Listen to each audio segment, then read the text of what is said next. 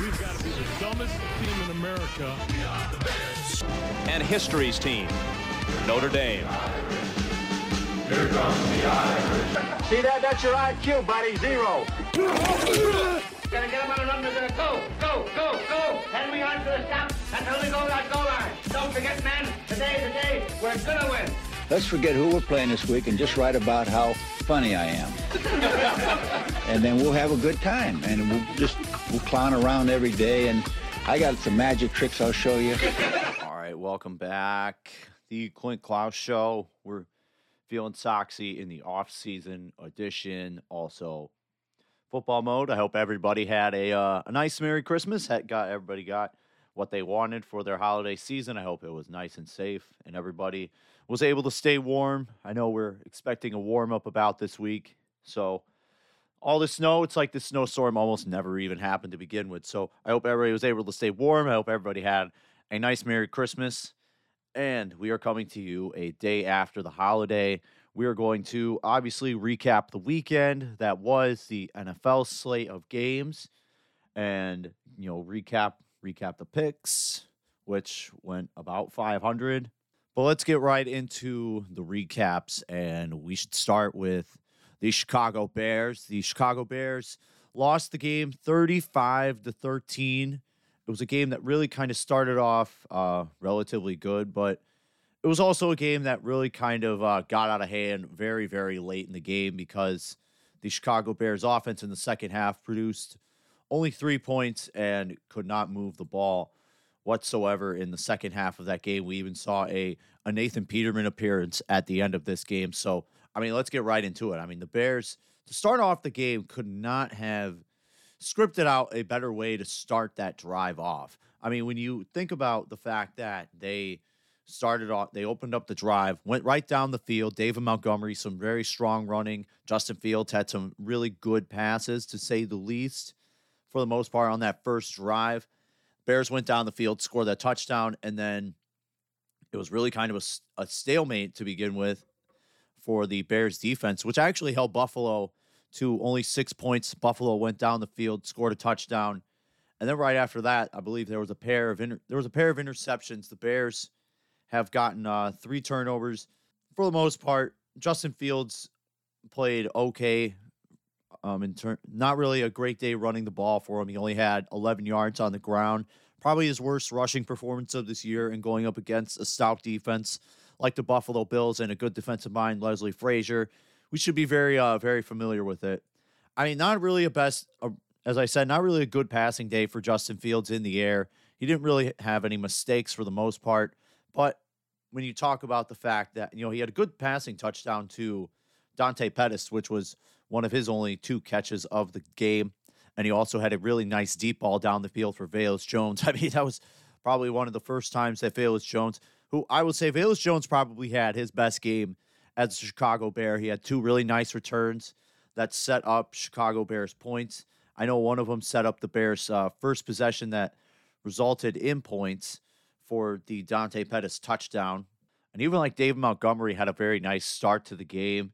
But then the Bears they took the next possession after Velus Jones had 2 opening possessions.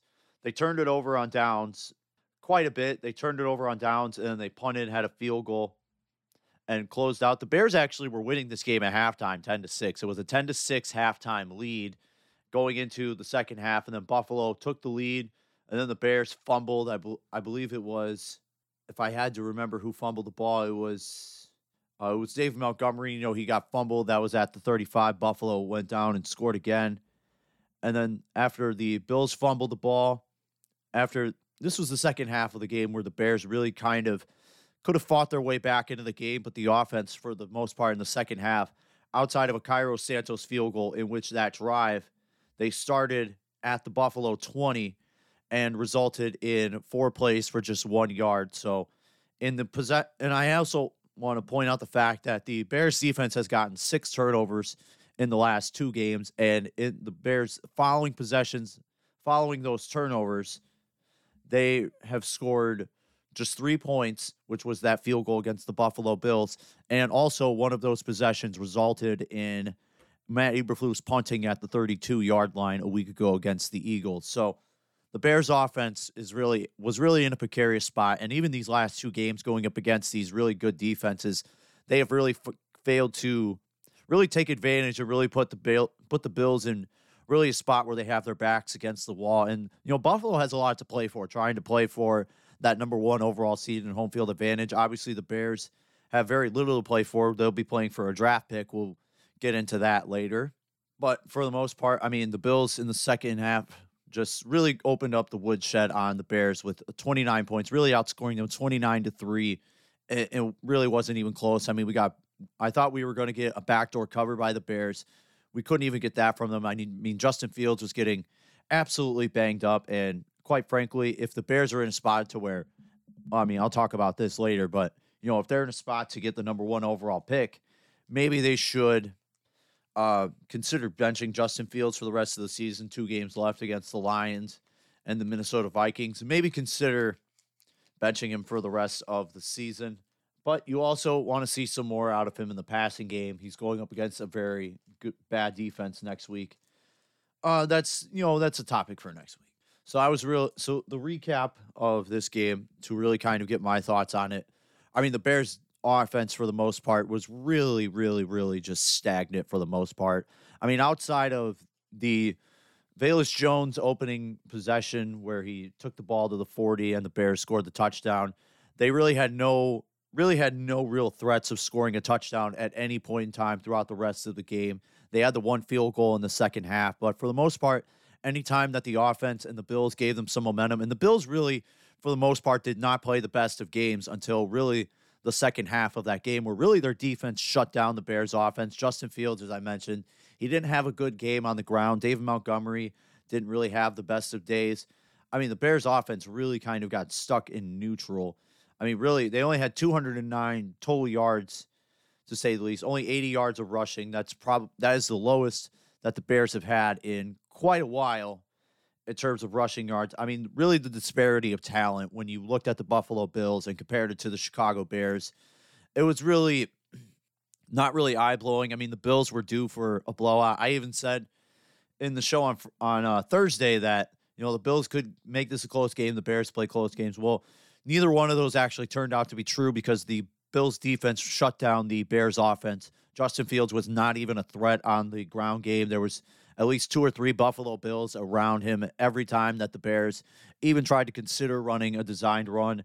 The Bears offense is also really, really undermanned. There was no Chase Claypool, which, we'll get into him later. Just that one trade's not really looking out too good for the most part with the Chase Claypool trade. Him not playing again, and it's really been an underwhelming trade for the most part. 6 games, they have been 0-7 since they made the Chase Claypool trade, and he has made probably a combine of 10 catches in those games. I don't have the correct stat in front of me, but it seems like that he has been a ghost for the most part most of these Sundays, and when he does make an impact, he's getting hurt.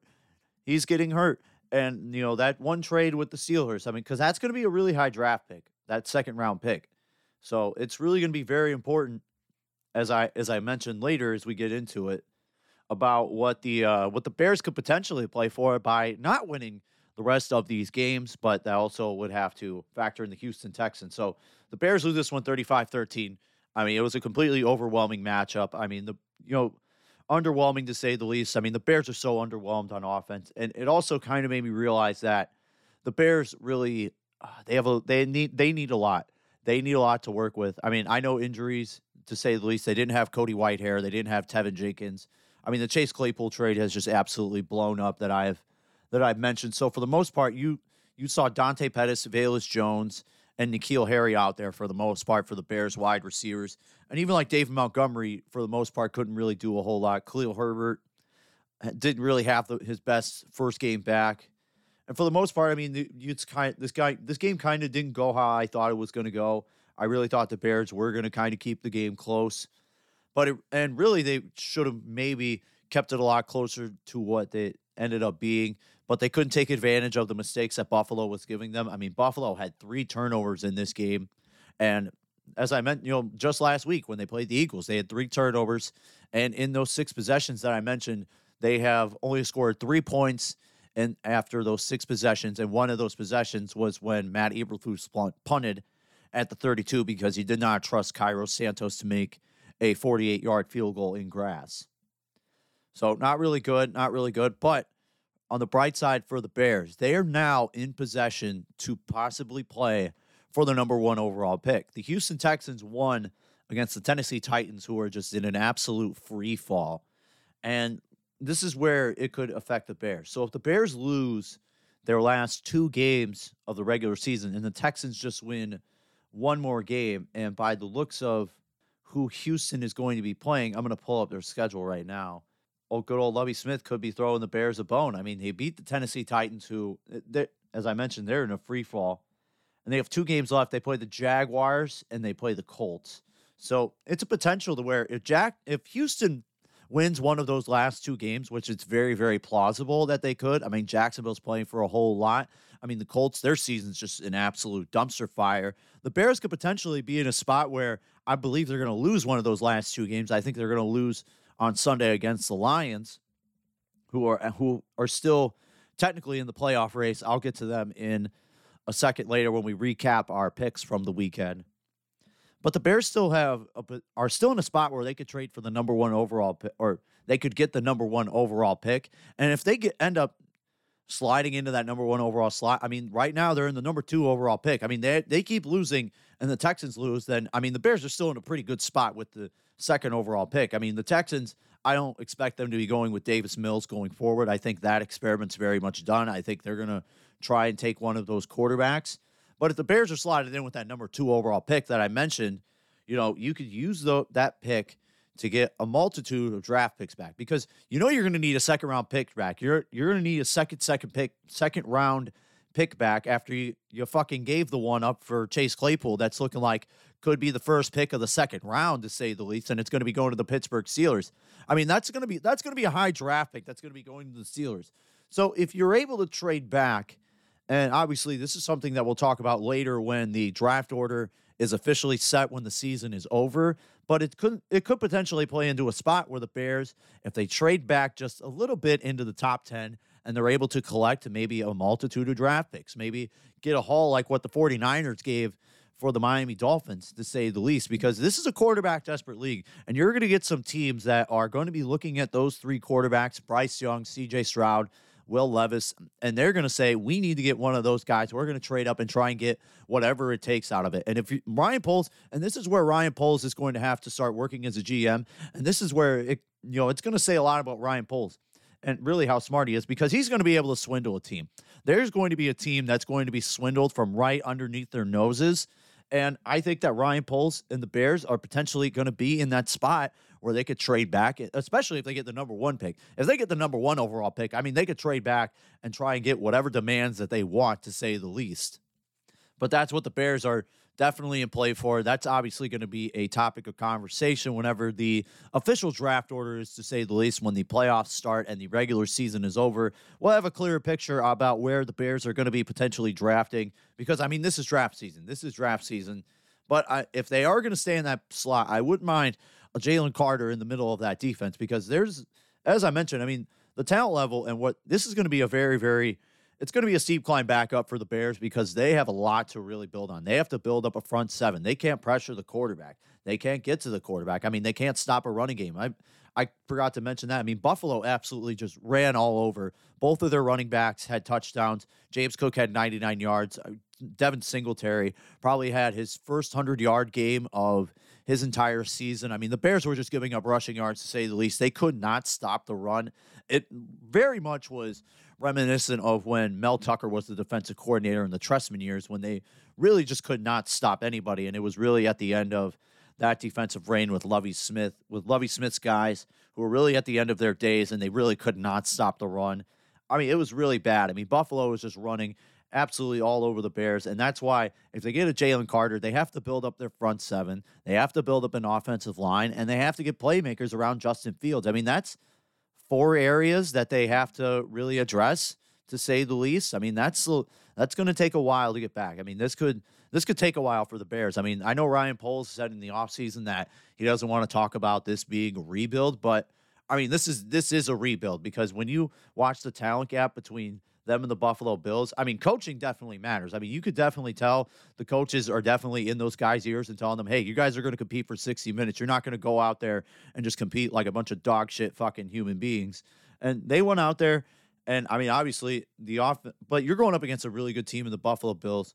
Nathan Peterman threw an interception late, which was very, very funny. But, they weren't throwing the ball deep with Justin Fields. And to really say the least, the only time they did was really the one deep pass to Velus Jones. I mean, Velus Jones, obviously, as I mentioned, probably had his best game as a Chicago Bear. I mean, this is definitely a huge day for the Ryan Poles draft picks, with his first 3 picks really making an impact in this game against a good team against the Buffalo Bills. All right, let's get to the recap of our picks, Clint's picks for the entire weekend. And I mentioned the Detroit Lions were going to be the Bears' next opponent. We'll preview that game at the end of the week, but let's recap their game against the Carolina Panthers. The Lions, it appeared like they were going to be in a trap game spot. For 6-7 weeks, it seemed like everything was going the way of the Lions, except for the Thanksgiving Day game where they lost to the Bills on a last-second field goal, and it really just seemed like it was one of those situations where the team that has everything going right for them, eventually you're kind of just waiting for the other shoe to drop. And the other shoe dropped on Sunday in way of the Carolina Panthers. And it was just absolutely like the Lions' inability to stop the run that entire game was absolutely, it was baffling. I mean, I didn't watch the game. I was following on Gamecast, but it was baffling to say the least. They allowed both Deontay Foreman and Chuba Hubbard, who are not household names. These are guys who are essentially journeymen. They're backup running backs. They're not really big-name guys. They allowed for the Carolina Panthers to rush for 320 yards on the ground. Deontay Foreman had 165 yards rushing. Chuba Hubbard had 125 yards on the ground. And it was just an absolute butt-whooping, to say the least. And just by looking at the stats, the Lions gave up 570 total yards of offense.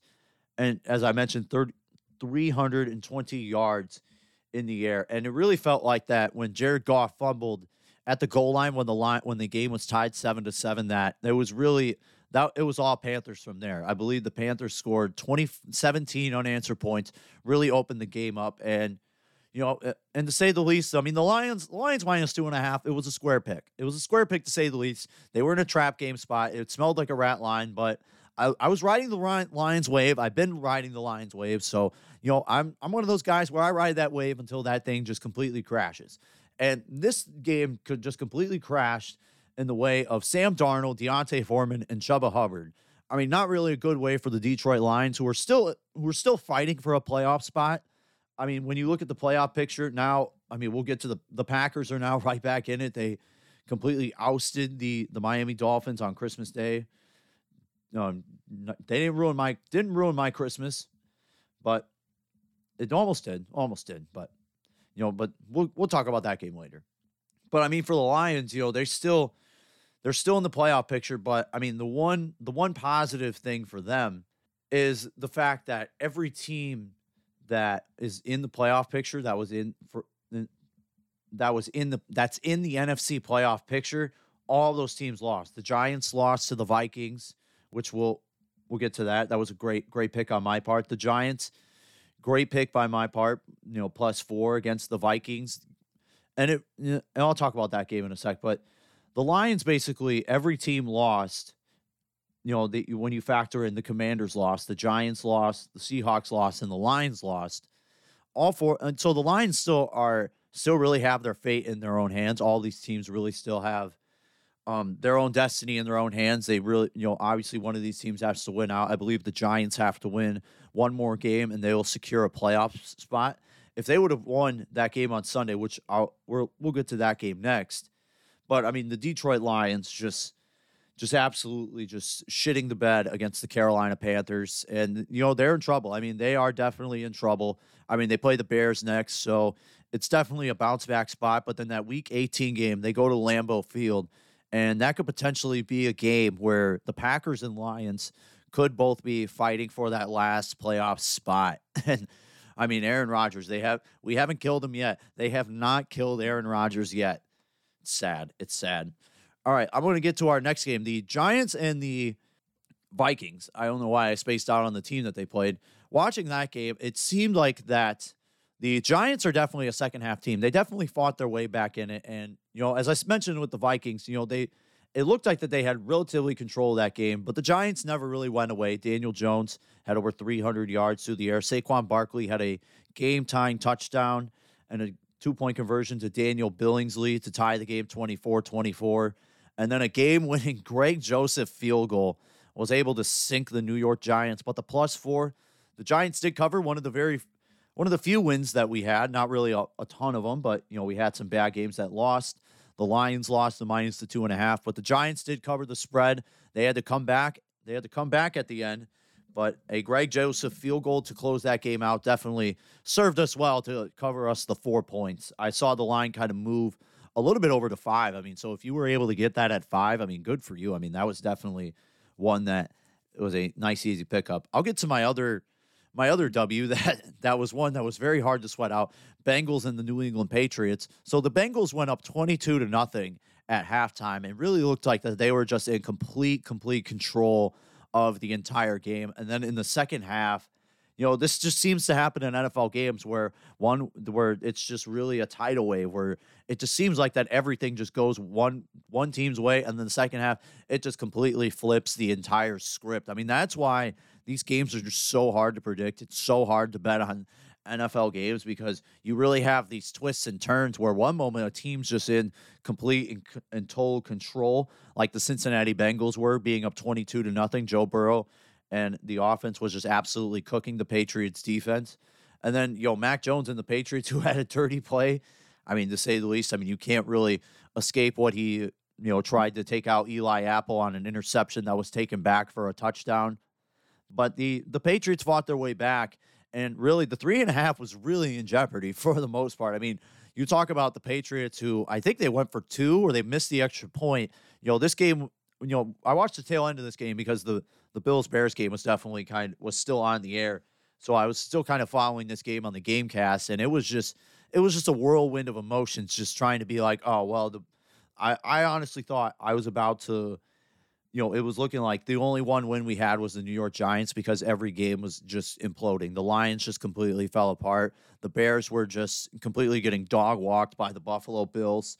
And then we had the Giants, but the Bengals were able to close that game out. They were able to kind of pull themselves back together to close that game out 22-18 and beat the New England Patriots, covering the 3.5 points. So if you're keeping track at home, we're 2-2 in our first 4 picks of the weekend. I also added the Cleveland Browns. I'm not going to talk about their game, but they lost to the Saints outright 17-10.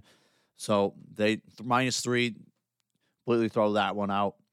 The Philadelphia Eagles. The Eagles plus the 4.5 points. That was a game that I hope everybody watched that game because that might have been one of the best games of the entire weekend. Because when you talk about what the Philadelphia Eagles were able to do on offense with Gardner Minshew, like people do forget that Gardner Minshew was a starter for a Jacksonville Jaguars team and was relatively pretty good for the most part. I mean, Jacksonville was just a desolate of talent. I mean, it was a graveyard for talented players to really go and die at one point in time in Jacksonville. But Gardner Minshew was able to really kind of put up some points. I mean, this was definitely a slugfest. I mean, it was a tight game, 34-34, late in that game. And then the Philadelphia Eagles just absolutely collapsed. I mean, Gardner Minshew threw a pass to, I believe it was Boston Scott. He ends up fumbling at the, I think it was like really deep. It was in Philadelphia territory. Cowboys go down and kick the field goal. So the 4.5 was still in play, but then Miles Sanders fumbled on the very next possession, on the very next play of the very next possession. Miles Sanders fumbled. The Eagles were not able to cover the 4.5 points. Dallas kicked the field goal to really give them the backdoor cover. So that one was definitely one that definitely bites in that one. I had the over in that one. So that was definitely a good victory to say the least. We were able to get a backdoor with the over in that one. So relatively 2-4 in our first edition of the picks. But the mortal lock, the Pittsburgh Steelers, it was definitely one that was hard to sweat out. It was an ugly game. Pittsburgh is probably one of the worst offensive teams of all time. It really felt like that I was watching a flashback of what Bears quarterbacks were like. This felt like a flashback of just watching a Bears quarterback just try and flail and just try and throw passes into the wind, and then they try and get relatively close to scoring. The Steelers did not have one possession in the red zone until the George Pickens touchdown pass, which was at the 15-yard line. They covered the 2 points, the mortal lock. If the Pittsburgh Steelers would have lost that game, they should have just been regulated in the Canadian Football League and just disband the entire franchise for just completely disgracing such a franchise icon like Franco Harris like that. So the mortal lock cashed that. So we are 1-0 in our mortal locks. If we are looking at the weekend in total, I went 3-4 on our first edition of the Clint picks. So we had some good wins, had some pretty bad losses. I mean, the Lions, that was a square pick that just ended up just absolutely imploding in my face. And I knew that one was relatively done very, very early in that game. I felt like the Lions really had no real shot. I mean, the Panthers have just been playing absolutely out of their minds, to say the least. I mean, the Christmas Day games, I mean, Aaron Rodgers is not dead yet. I was wrong on that game. I picked the Dolphins, we picked the Rams, and then I just didn't even have a pick for the Cardinals-Buccaneers game because that game was just so ugly. So I'm going to get to these last two Christmas Day games, and then I will get you guys on with the rest of your weeks. I just wanted to give you guys a recap of our picks. So the boogeyman is not dead. Tua Tagovailoa, I had the Miami Dolphins. Tua Tagovailoa absolutely stinks. He threw 3 very, very poor interceptions. And, as I mentioned, the NFL and why it's so hard to bet on these games is because the Miami Dolphins were really it really felt like that they were in complete total possession. Really this was late in the first half, really had an opportunity to really go up 17 points and really kind of put a throat on the Green Bay Packers in Christmas Day. But Raheem Mostert fumbled to open up the 2-minute warning. Green Bay went down and kicked a field goal to make it a 3-point game. They went down to then tie the game. And then Miami just was shut out in the second half. Tua threw some very, very bad interceptions. Like, these were, like, piss poor, like, really bad interceptions. Looked like a Bears quarterback going out there trying to throw those passes. And that game ends up being 26-20. And I mentioned the Green Bay Packers are not dead yet. They are now within 5 teams of those last 2 playoff spots of the Commanders, the Giants, the Seahawks, and the Lions. And for the Packers, and I'm going to sit, and I kind of mentioned this before, but I mentioned it with the Lions, but this actually works more in favor of the Green Bay Packers because now they're not totally out of it yet. I mean, if some things work their way, they would have to beat the Lions in week 18. They would need the Giants they would need either the Giants, Commanders, the Seahawks to really lose out, and they play the Lions week 18. But, I mean, it's not looking good. I mean, the Commanders' next game, as I pull up their schedule, and the Commanders, their last 2 games, they play the Cowboys, and they play the Browns, and then they play the Cowboys. So they could potentially lose one of those last 2 games. The Giants just need to win one more game to clinch a playoff spot. The Seahawks have the Jets and the Rams for their final 2 games of the regular season. And I mentioned the Lions are playing the Bears and the Packers to close out the season. And, this is not, and the Giants have the Colts next week. So the Giants could potentially clinch a playoff spot as early as next week. But, this is going to definitely be thrilling, to say the least, looking at this playoff picture. And then when you look at the AFC side of things with what's going on with Miami, like, Miami is just in a complete and utter free fall. I mean, they started off 8-3. They've lost 4 games in a row. They're on a 4-game losing streak. They went 0-4 in the month of December. And this is definitely a month where you don't want to have a winless month. So, and every team in the AFC East is still potentially alive. I mean, the Pittsburgh Steelers are still alive in it after their win and cashing the mortal lock on Saturday night. And, I mean, the AFC has just gotten absolutely wild. I mean, the Jaguars have moved into the 4th spot and into the playoffs to get Duval into the playoffs. I mean, we're looking at 5 or 6 teams that could still potentially make the playoffs in the AFC side of things. We still have 5 teams that could still potentially make the playoffs in these last 2 games. It's absolutely bananas. It's bananas what this playoff picture is definitely going to look like. These last 2 weeks are definitely going to be exciting. There's going to be some chaos. There's going to be some teams that definitely get overlooked. Definitely some teams that go into there playing a little tense. I mean, this is the playoffs time. It's definitely, this is where this is where the cream rises to the top. This is where the teams that are definitely in the contention spot definitely rise up there. All right. Before we wrap up the show, we have to give you numbers 3 or numbers. We are giving you number 3, but before that, numbers 3 and numbers 2 of the best moments of the 2022 Chicago White Sox season. We are inching ever so closer to the number 1 spot, which we will unveil on Thursday's show. When we give you the weekend preview, we will unveil the number 1 best moment of the 2022 Chicago White Sox season. So let's get right into it. So as we revealed, numbers 5 and 6, it was the Blue Jays walk-off, the Josh Harrison walk-off single against the Toronto Blue Jays, an overall crazy June night game.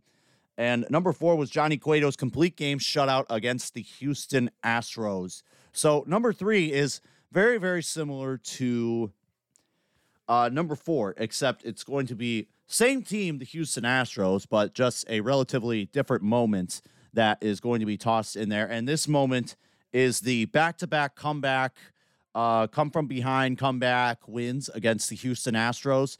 Really, and this was the home series. It was a 4-game series, and one that you could say that was probably one of the biggest series of the year. The Houston Astros, obviously, as we mentioned, they were an absolute wagon. They were the World Series champions of the entire Major League Baseball season. They ran roughshod through the playoffs, but not this series against the Chicago White Sox. So in those first 2 games, they had back-to-back games in those first 2 games, they had back-to-back come from behind wins, to say the least, against 2 very good teams in the Houston Astros.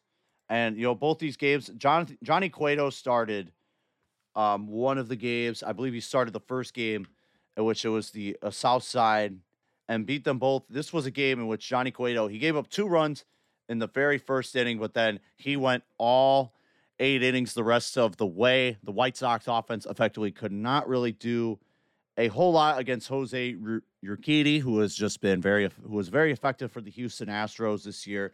But then a 4-run 8th inning capped off by an RBI single that scored 2 runs by one Yoan Moncada, and that was the effective cha, where he did the little karate chop.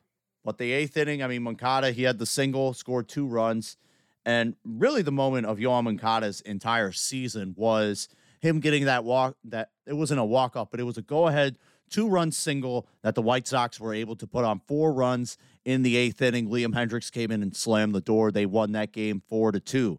Well, then we flash forward to the very next night, which was a huge story to say the least, because it was the prime pitching matchup of the entire season. It was Justin Verlander against Dylan Cease. It was the number 1 versus number 2 in terms of the Cy Young candidates. They were the top 2 leading guys at that point in the season. I mean, Dylan Cease had just been on a complete run of dominance in which he had 14 consecutive starts in which he gave up 1 run or fewer. I mean, he went on a run of success that was very similar to Major League Baseball pitchers of the past. And this was and the White Sox won this game the very next night, very similar situation, going up against Justin Verlander. And Verlander pitched pretty good for the most part. He pitched 7 innings, gave up the 3 runs and he gave up a double to Gavin Sheets. And then Yoan Moncada was able to do it again. This time he had another RBI single to get the game-winning hit to tie the game, or to give the White Sox the lead. I'm sorry. And then it was Yoan Moncada again in this situation where the White Sox were losing 3-1. As I mentioned, Gavin Sheets hit a 2-run double that scored 2 runs and made it a 3-3 game. And then Yoan Moncada, for the second night in a row, was able to get a game-winning hit. So back-to-back game-winning hits for Yoan Moncada against the Houston Astros in back-to-back nights. That was moment number 3 of the 2022 season. I know Moncada didn't really have a whole lot of highlights throughout his 2022 season, including he's been the ire of some White Sox frustration. I know some of the fans have been very frustrated by what Moncada was expected to be and what he has been becoming. It is an absolute. Let's hope that he turns it around back in 2023. And now we get to the number 2 moment of the best moments of the 2022 Chicago White Sox season, and it is Sunday Night Baseball. Tim Anderson becomes the king of New York, hits a 3-run homer that silences the crowd, and I sandwich this in with Michael Kopech's dominating start. So Sunday Night Baseball against the New York Yankees, where Michael Kopech just looked about as good as he looked, was shutting down the New York Yankees. This was also the second game of a doubleheader in which the White Sox had a go-ahead 2-run homer by one A.J. Pollock that won them the game the day earlier. And then you flash forward to this one. The White Sox had opportunities to score plenty of runs, but failed to do it. And then in the 7th inning was really when things opened up, and it was highlighted by Tim Anderson's 2-run homer. He was the king of New York, and that was really the same weekend in which he got into the altercation with Josh Donaldson. Josh Donaldson called him Jackie, led to a benches clearing altercation. No punches were thrown, of course, in that altercation. But the number 2 moment was Tim Anderson and Michael Kopech's performances on Sunday Night Baseball. And with that, we are going to wrap up this edition of the Feeling Soxy Clint Klaus Show. We will be back later in the week with a preview of the weekend. We'll have another edition of Clint's Picks. We'll also have some college football picks as we preview the college football playoff that will be happening on New Year's Eve. We'll also look at some NFL games that we'll be looking forward to. And, of course, if the White Sox decide to make some groundbreaking decisions or something to make the 2023 team better, I will also be there to break it down. So thank you for listening to this edition of the Feeling Soxy Clint Klaus Show, and I hope everybody has a good start to their week.